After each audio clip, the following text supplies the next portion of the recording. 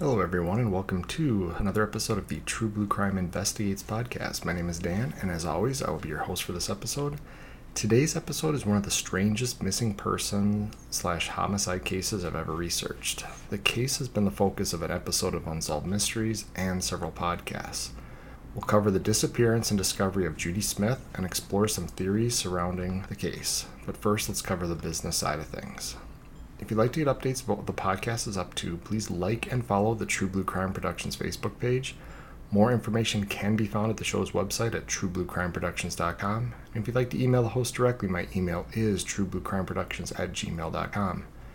If you can, please support the show via Patreon or PayPal. Links to make donations are on the website at truebluecrimeproductions.com.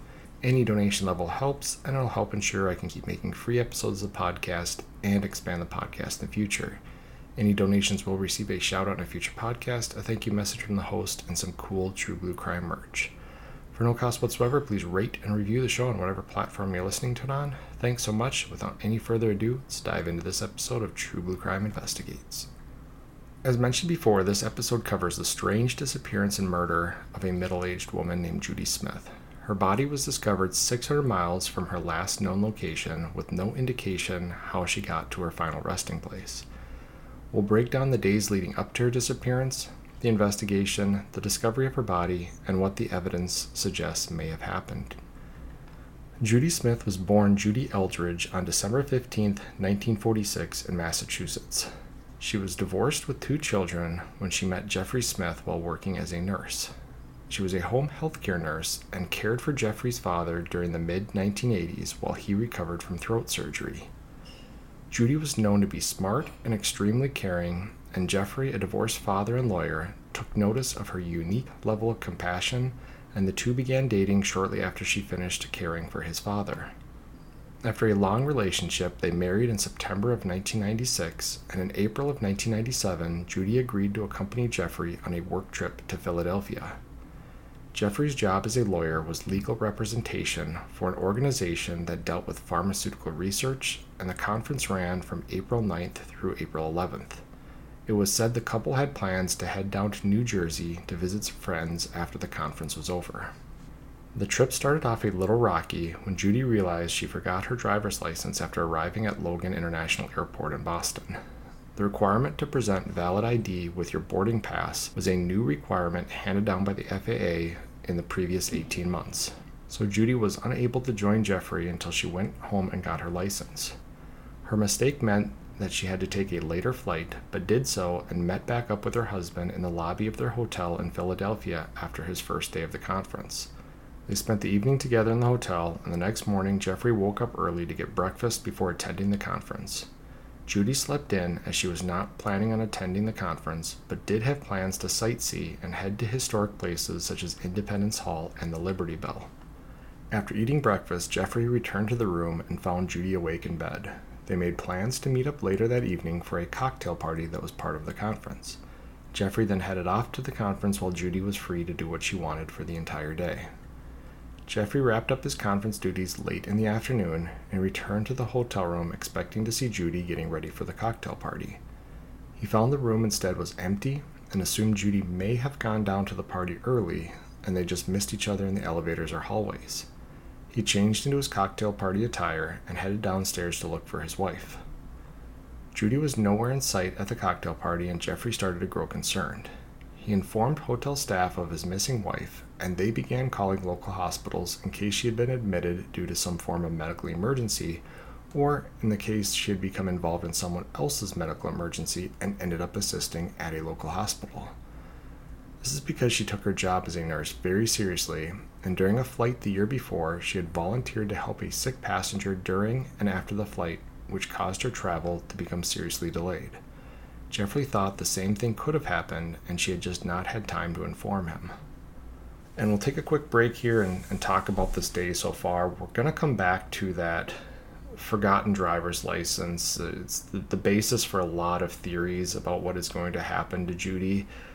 And we'll also discuss, again, as with the other podcasts and my other episodes, when I have to go back in history, and I understand this is only 1997, but when I have to go back into history we have to talk about what's kind of going on at this time period. The internet is just hitting households.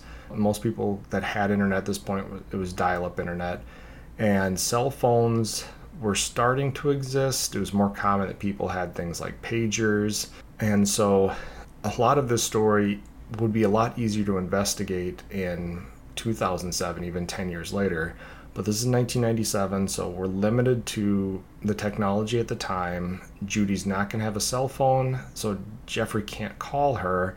They're in a foreign city to them. Judy had never been in Philadelphia before, so if she did, while out sightseeing, come across someone with some type of a medical emergency and then decided to ride with the ambulance as the nurse to the hospital and then ended up in some hospital and she didn't quite know how to get back to the hotel.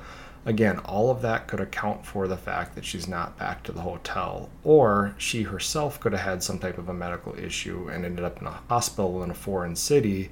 She may not remember the name of the hotel they were staying at or where the conference was or the medical emergency. Let's say she gets hit by a car or a bus. If she's in a coma, of course, they're not going to have a way to know that Jeffrey's at this conference. So there's, just like some of the other missing persons I covered, especially in the True Blue Crime podcast, one of the first calls that people are going to make when somebody goes missing is hospitals, and then the next thing is jails, especially if the person has some type of a criminal record or a substance abuse issue.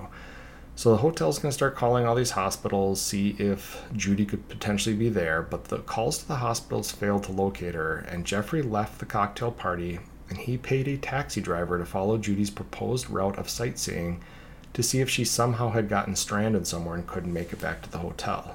He also called Judy's children to see if they had heard from her and had them check the home answering machine to see if she had left any messages.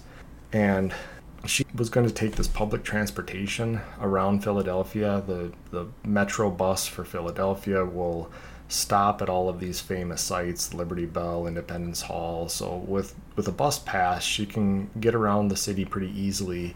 But Jeffrey was worried that maybe she got to one of these sites and missed the bus or couldn't figure out which bus to take to get back to the hotel. So this is why he pays this taxi driver, basically does what they do in the movies, like, hey, follow that bus and just stop at all the stops that the bus stops at and get out to look to see if his wife's at any of these stops.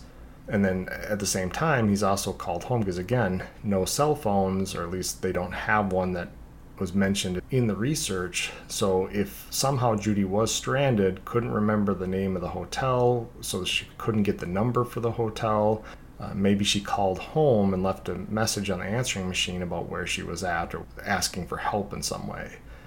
But when all of this failed to locate Judy, Jeffrey had no choice but to go to the Philadelphia police to report her missing.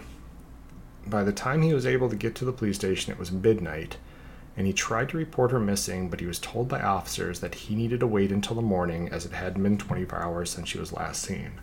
And again, this is something that has changed pretty much across the country. All police departments will take missing persons reports immediately based on many different situations where people have been reported missing and then have been either victims of crime or have been in some type of a medical emergency situation.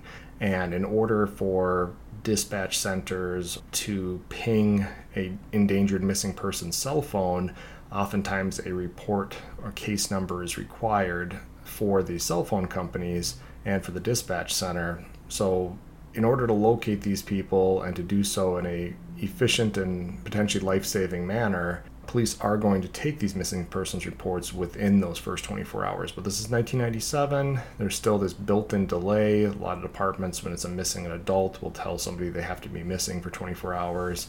And that's what Jeffrey's getting from the police department. And there was something in the research about one of the detectives at the station had told Jeffrey if he really pushed it, he could maybe take the missing persons report the following morning, which to me didn't make a lot of sense because the 24 hours of missing did begin the next morning. So it made it seem as if the detective was saying that because they weren't supposed to meet up till 6 p.m., technically she wasn't missing until 6 p.m., so he would have to wait until 6 p.m. to report her as actually missing at that point, which, because no one had actually verified seeing her since Jeffrey left for this conference, the 24 hours should have began in the morning that Jeffrey walked out of that hotel room. But eventually that's not going to matter, as we're going to see. Frustrated, Jeffrey returned to the hotel and claimed to have not slept all night, hoping Judy would show up, and by morning he was exhausted and out of options. It just so happened that the mayor of Philadelphia and a politician were attending the conference that following morning, and Jeffrey introduced himself and advised the mayor of his wife's disappearance and the lack of action by the Philadelphia PD. His conversation paid off, as when he arrived at the same station later that day to report Judy missing, he was this time met by 2 detectives who appeared to take the report very seriously and mentioned the report was going to be reviewed by the police commissioner. So during my time as a police officer, this happened every once in a while, where it was a good friend of the mayor, a good friend of the chief, and you would get some type of a mention from a supervisor about this report's going to be looked at very closely. I don't like it. I don't like that some people get preferential treatment over others. Now, in this case, really it wasn't as much preferential treatment. It was at the time, but this is how policing should have been done all along. So I'm not saying that they went completely out of their way. They basically just took this missing persons report without any kickback from the detectives. So that's really what should have been done anyway. It's just sad that it took talking to the mayor and a politician in order for the police to actually do their job at this point. And again, that's something that should have happened all along. It's not as if they assigned an entire task force to this case because he talked to the mayor. The mayor just basically made sure that the police were actually going to do their job, which again, like I said, I don't think it's fair that somebody who didn't talk to the mayor wasn't going to get that treatment, because they should have. But at the same time, at least this got the ball rolling in terms of trying to figure out what happened to Judy. But any optimism waned quickly as it became apparent in the following months that Philadelphia PD was looking at only one option to explain Judy's disappearance, and that was that Jeffrey did it. Because Judy's name wasn't on the hotel room registry, she was never required to check in. Investigators did find a staff member who recalled seeing Jeffrey with a woman who looked like Judy, but this eyewitness statement was not given a lot of credibility. And I think they talked to another concierge at the hotel that remembered Judy, or at least a woman looking like Judy, coming down and asking for directions to the bus station, something along those lines. So there were a couple eyewitnesses at the hotel, but we have to remember Judy is just there basically tagging along with Jeffrey, not even attending the conference, and she gets in late because of this forgotten ID. So she's at the hotel for literally one evening, coming in late and then leaving the next morning. So the ability for staff to actually eyewitness her is pretty limited. It's not as if Jeffrey was claiming she stayed there for a week, and because she hadn't attended this cocktail party, she hadn't attended anything in the conference itself, so there wasn't going to be a chance for a lot of people to see Judy there. And then when investigators searched the hotel room for any evidence or indications of where Judy might have gone, they noticed Judy's clothes appeared to be unworn, and she didn't bring much in the way of cosmetics. But Judy's own daughter would say this was common practice for her mother. And I think the exact comments were it was a female detective, and she noticed all of the clothing that was in the room that belonged to Judy appeared to be unworn, which didn't make sense to detectives because she had traveled the day before in clothing on an airplane, and so they had to surmise that she would have woken up the next day and decided to put on that same exact clothing to head out to do her sightseeing. And this didn't make sense to them, but at the same time, her daughter said this was common practice. Her mother was not one to have a whole lot of different outfits, and she would have been comfortable just going out and sightseeing in the clothes she wore the day before. And at this point, the investigators developed 2 theories. One was based on homicides against women, that most of them are domestic in nature, and the couple had been married only 8 months, so the most likely suspect was Jeffrey. The other theory was that Judy had a midlife crisis and left on her own to start a new life. This flew in the face of everything that those closest to Judy said, but without a body, investigators were at a loss as to what could have happened. And this is just the case in a lot of these missing persons, when somebody just appears to vanish off the face of the earth, first, of course, you're going to look at those closest. Who was the last person to see Judy alive, which at this point we know of is Jeffrey. And depending on if you believe it or not, the hotel concierge that pointed her towards the bus station. And then I think over the course of the next month, and we're going to talk about it here, there were a lot of sightings in the days following her disappearance around the Philadelphia area, and including a bus driver that believes that he picked up Judy and dropped her off. And so the last person to see her alive for sure was Jeffrey, but there are reports that other people might have seen her after that morning. But investigators, again, they're still looking pretty closely at the person closest to her, which is Jeffrey. And suspicion turned stronger towards Jeffrey when he refused to take a polygraph. By the time Philadelphia PD asked him to do so, he knew he was the one and only suspect in the case. And remember, he's a lawyer, so he would understand that a polygraph does little to help the person taking it, and while it can't be used in court, the results can push an investigation in a certain direction, even the wrong one. He claims he agreed to take a polygraph, but only if it was administered by the FBI, and if he passed, the FBI would need to offer their assistance on the case. This caused various issues as the FBI couldn't assist on the case, as there was no evidence at this time that a crime had occurred that gave them any jurisdiction. The investigators would say that Jeffrey knew this, so he was basically refusing the polygraph. They also claimed they offered to have the Massachusetts State Police conduct the polygraph, and he flat out refused. And again, Jeffrey's a lawyer. He's going to understand that polygraphs, because they're subjective in nature, the examiner themselves has to make certain interpretations of what the polygraph is telling them as to whether or not the person is telling the truth or not. In fact, it's not even really considered a lie detector test. It's a deception detector test, and it's looking for indicators of deception when somebody is answering questions.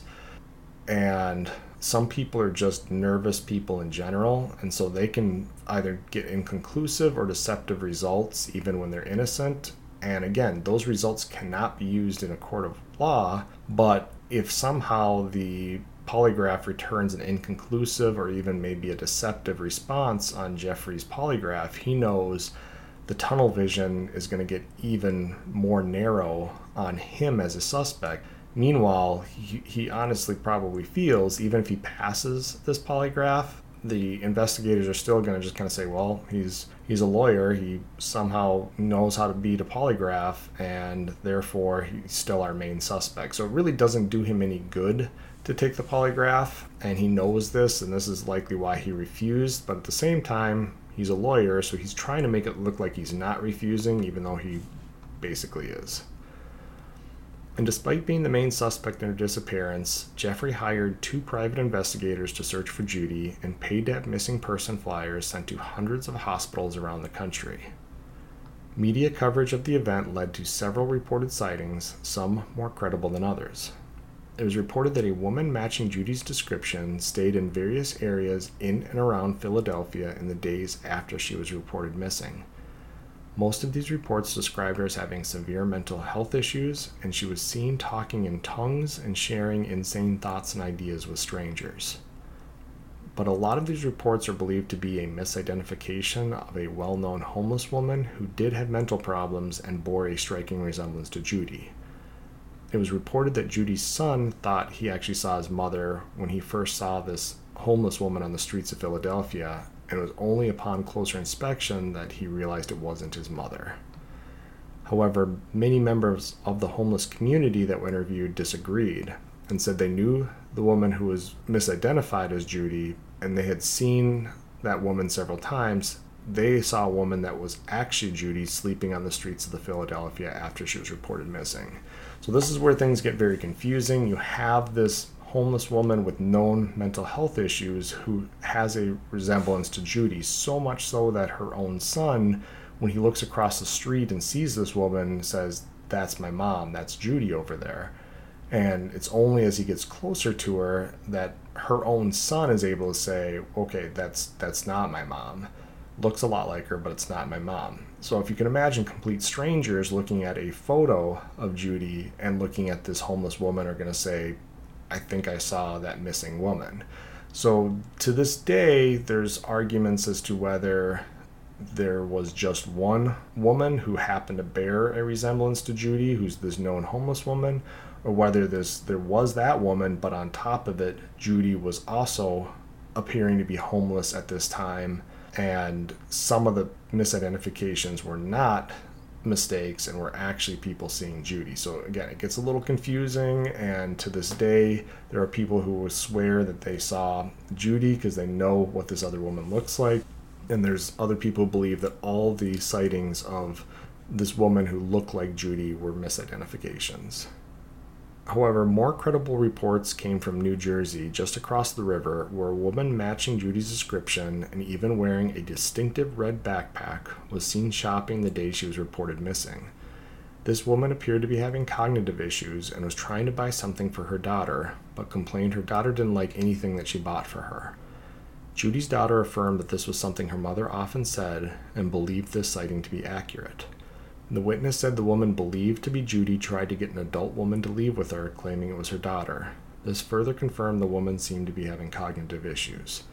Despite several sightings in and around Philadelphia, the dates never extended far past the date she was reported missing, and no newer sightings came in during the months following her disappearance. It was as if Judy had suffered a mental breakdown, wandered the area in and around Philadelphia, and then disappeared into thin air. Then, almost 5 months to the day she went missing, deer hunters located the body of Judy Smith. On September 7, 1997, a father and son duo were looking for deer in the area of North Carolina's Pisgah National Forest when they stumbled across what they believed to be human bones. The bones were not far from the Stony Fork picnic area, 10 miles outside of the town of Asheville, North Carolina. They had been scattered by scavengers, but formed a circle around a shallow grave that was found to contain the majority of the remains of a woman and her tattered clothing. The clandestine grave was marked as a crime scene, and investigators located as many of the bones as they could, as well as possible personal items that were in and around the shallow impression. After the body was removed from the site, a medical examiner determined the woman to be between 40 and 55 and had severe arthritis in her left knee. She had extensive dental work done, and her death was ruled a homicide after knife marks left in her clothing indicate she had been fatally stabbed.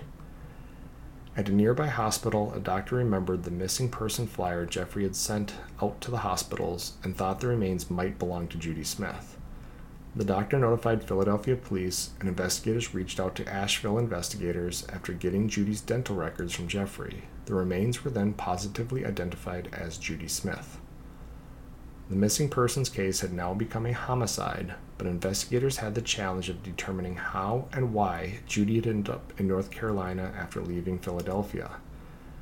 She was also wearing different clothing from what she was known to have been wearing in Philadelphia, and her clothing was consistent with clothing worn to hike in North Carolina in April. She was wearing jeans, hiking boots, and thermal underwear when she was killed, and a nearby backpack contained winter clothing. She had cash on her body, and more cash was found in a shirt buried nearby. A total of $167 was recovered from the scene, and investigators ruled out robbery as a motive for the crime. Local investigators in North Carolina started asking around the area to find any witnesses that may have seen Judy back in April.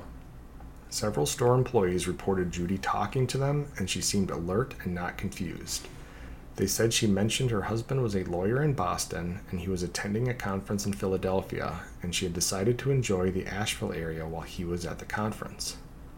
A local campground owner stated Judy drove up in a gray sedan and asked if she could just sleep in her car in the campground's parking lot.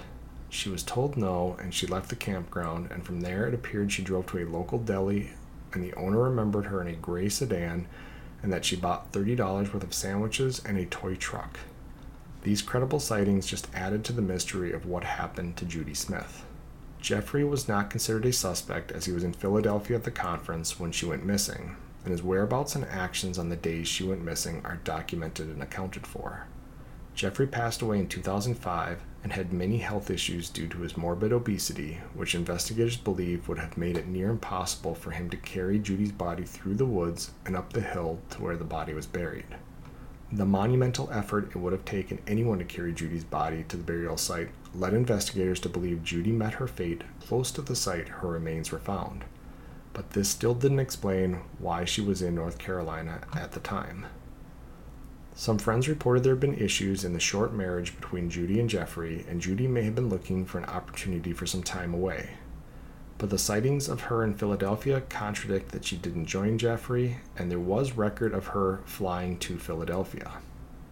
So we'll dive into some theories here, kind of talk a little bit more about what investigators found, and I'll also mention a lot of the stuff that isn't in the research that I'd like to know, but I'm basing my theories off what is out there. Investigators believe she arrived in North Carolina of her own free will. This is backed up by the 2 witnesses in the Asheville area seeing her driving alone. So there are really only 3 theories that make any sense. One is the marriage escape theory. It's possible Judy and Jeffrey had an argument or disagreement the morning she disappeared. Jeffrey, being a lawyer, would have known that if anything happened to Judy, he'd be looked at closely, and admitting to a fight before she disappeared was going to make him an even stronger suspect. She may not have indicated she was going to get some fresh air, but maybe after a disagreement she changed her plans and decided to get away from the hustle of the city and enjoy some peace and quiet in the woods of North Carolina, where it would be warmer and easier to spend time in nature. This is, again, one of the viable theories out there. As one of her friends mentioned that there was marital problems. Now, granted, that's just one friend. The majority of the family said there weren't marital issues, but it's a difficult theory because it's not as if she just decided to get her own hotel room in the Philadelphia area just to get some space and then reconcile with Jeffrey. Where her body is found is 600 miles away from Philadelphia. And yes, it's going to be warmer in North Carolina in April than it's going to be in Philadelphia. So if her plan is to get out into nature, it makes more sense that she's going to head south to a warmer location. But again, we don't know how she got there. She obviously has this gray sedan. There's a lot of questions about this car. Did she rent it? Did she own a gray sedan? Did somebody she know own a gray sedan? And then again, we'll dive a little bit more into that after we cover the 3 theories, because I think some of it's going to take comparing the more likely, less likely scenarios between each of the theories.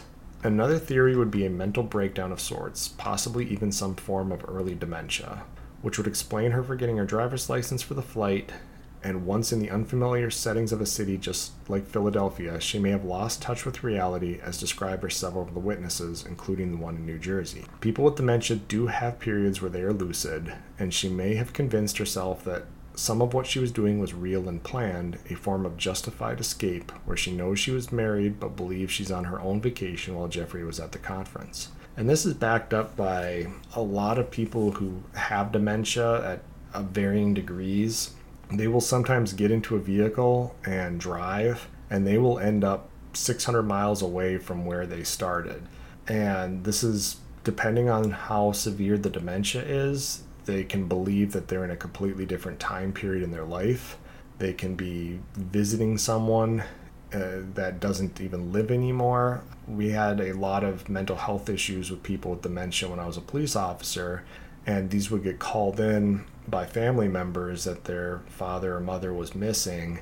And this is when they would go to the grocery store, and one little thing on the way to the grocery store changed their entire behavior for the day, and the next thing they know, they are trying to get into a house that they lived in 40 years ago, several hundred miles away from this grocery store. And there's other times where they believe that their adult children are still babies. Their brain goes back in time to when they were a mother or father of little children. And that may explain her buying the toy truck at the deli, where she does have a adult son, and she may have thought that her adult son was really a child when she was doing that shopping, and she was going to bring home this souvenir. It's very common for parents who are on vacation that have little children to buy these souvenirs, toys, gifts when you come back home. So again, there's some indicators there, and the fact that she thought this woman while she was shopping was her daughter, tried to convince her to come with her. If that really was Judy, that would kind of indicate that she's having some type of dementia or at least some issues dealing with reality at that point. So it could be something where originally Jeffrey was going to go on this trip to Philadelphia to this work conference, and Judy had made plans to go to North Carolina while he's at this conference and go for this hike.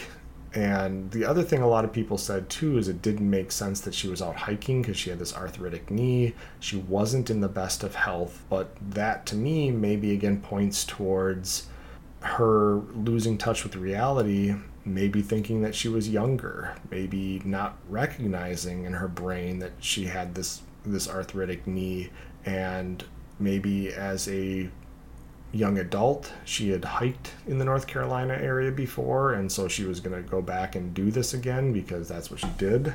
So a lot of this makes sense to me as some type of a form of dementia, maybe early onset situation going on where she's starting to have brain fog issues. And what's difficult for me is the lack of evidence that tracks how she obtained her money, how she obtained this vehicle, but it would explain, again, the forgetting of the driver's license, the ending up 600 miles away for no real apparent reason that we can understand, because in her brain it's not operating within the realms of reality. So that's another option. And the final theory is it's going back to the marriage break, but instead of a break from the marriage, she's meeting up with someone for an affair. Her family recalled her having a patient she cared for that lived roughly in the area, and she met Jeffrey through her work. It was reported that she even flew to Thailand to visit a patient, so clearly she formed strong emotional connections through her work. So it's possible she needed a break and found a way to travel to North Carolina. And there were rumors that Jeffrey was controlling and made her sign a prenup, and maybe her forgetting the ID led to a fight that led to her distancing and deciding she wanted a chance to leave. And again, this also falls into the theory that she may have had plans to go to North Carolina before the conference, but Jeffrey was jealous or controlling and wanted her to come with him instead. And after their fight, she chose to go back to plan A without telling him. And there's other theories that weave in and out of these theories, to include she purposely forgot her driver's license that day at the airport so she could go back home and pack an entire second suitcase that Jeffrey wouldn't know about, kind of what people refer to as the escape suitcase, because when she's found in North Carolina, she's wearing clothing that has nothing to do with the conference in Philadelphia. She either had to purchase this outdoor clothing after leaving Philadelphia on her way to North Carolina, or she had to have it pre-packed. So a lot of people believe that this forgetting the driver's license was just a reason for her to miss the flight with Jeffrey. But she still ends up flying to Philadelphia, so it's not as if she used it as an opportunity to not go to the conference altogether. If that had happened, if there was no indication she ever actually flew on a plane to Philadelphia, then I think there would be a lot more speculation about her taking this marital break and heading to North Carolina without Jeffrey knowing it. The fact that she went to the conference and disappeared from there, that's where I believe that is either something that happened that night in the hotel or the following morning that caused her to want a mental break, or she had some form of dementia. And a lot of people looked at Jeffrey's behavior after she went missing as that of a loving and concerned husband, but you can also look at it to a certain degree as the act of a controlling husband that felt like he was losing his wife. And I guess it goes either way, but he's willing to pay for 2 private investigators to try to find his wife. To me, that's kind of behavior that somebody who believes their wife is having an affair would do, is hire a private investigator. Again, I'm not saying that this points towards anything other than the chance that maybe he did have this controlling personality. He sends all these flyers out to the hospitals, and again, all of this can be viewed in one of 2 lights. Either he is the most loving, concerned husband in the history of the world, and that very well could be true, or he's an extremely controlling, husband that wants to know what his wife is doing at all times. And if it's option B, there's a chance, again, that he drove her to the point of she needs to get away. So those two theories, I think, have the most credence. I just don't know if the trip to North Carolina was part of a romantic getaway with somebody else, or if it was a mental break where her brain fog got so bad that she ends up in North Carolina on a trip she thinks she's supposed to be on while Jeffrey's at this conference. And all of these theories, again, are just based on speculation, as a lot of evidence is not available for this case. Credit cards weren't as popular at the time, so cash was used more often. And there are no reports about the couple's bank accounts or activities, so could Judy have withdrawn cash? Based on the fact that Jeffrey wanted a prenup, did they have a joint account or did they have separate accounts? So she could have stocked up cash from her work just in case she needed it for a trip like this. And then, as I mentioned before, what happened to the gray sedan she was seen driving? Was this linked to anybody? Is there a rental contract out there for this gray sedan? What would have happened to this gray sedan? Because clearly her body is found in this picnic area. Maybe it was somebody else's car that she borrowed, which would then lead credence to the romantic escape thing, because if this gray sedan's not parked in this picnic area or at a trailhead for one of these hiking trails, then somebody else had to have removed the vehicle after she was killed. So again, there's a lot of stuff missing from this investigation that to me would give a lot more information in order to provide more strength to one of these theories. But I do have to say, ultimately, her reasons for being in North Carolina are unknown, but it's why it's so important, because I think those would explain why she was killed. And as we don't know why for sure she was there, we do need to look at her murder for some clues as well. The clothes she was wearing suggest she was actively hiking the trail, or at least trying to. The backpack found by her and a pair of sunglasses near her body are believed to not belong to her and indicated she likely ran into another person along the trail and that person killed her. The area she was killed, despite being near a picnic area, is very remote. A lone woman with mobility issues would make an easy target for a killer. And since robbery wasn't a motive and there was no report of sexual assault, the killing would likely be a killing for pleasure, which is usually the work of a sociopathic serial killer. 10 years after the discovery of Judy's remains, another hiker along the same trail located a body of a missing elderly woman not far from where Judy had been killed. A known serial killer, Gary Hilton, was later convicted for killing that woman and her husband in the same section of trail Judy was found. Gary was the same age as Judy and wasn't linked to the first of his killings until he was 60 years old. Criminal experts believe it's highly unlikely he started killing at such a late age and likely had killed before this first convicted crime. Given the similar location, victim type, and method of corpse disposal, investigators believe Gary is a strong suspect in the death of Judy.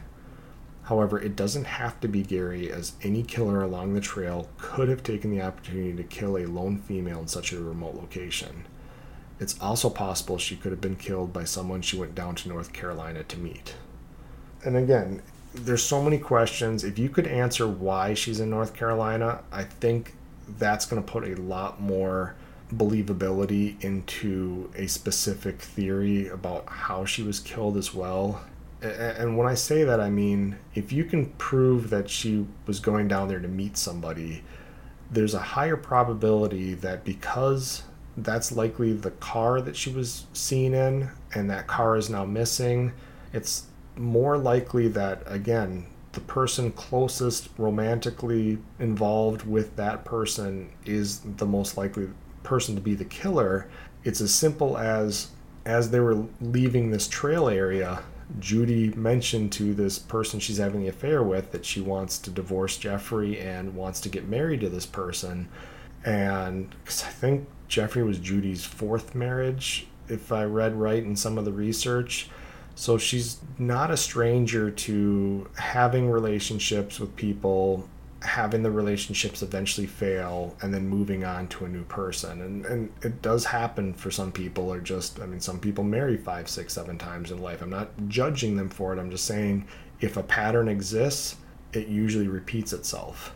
And so there is a potential that, again, she fell in love with some patient that she was working for as a home healthcare aide, and maybe this person was married. They have this romantic rendezvous while they're going to be hiking out of the forest together.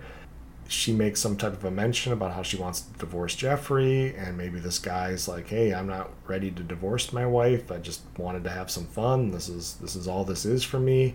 She makes some type of a mention about, well, then I'm going to tell your wife that this happened or whatever it might be. The guy freaks out. He's looking at paying alimony, child support, whatever it might be, and decides, hey, nobody else knows she's down here. It's a remote location. All my problems are solved if I just kill her.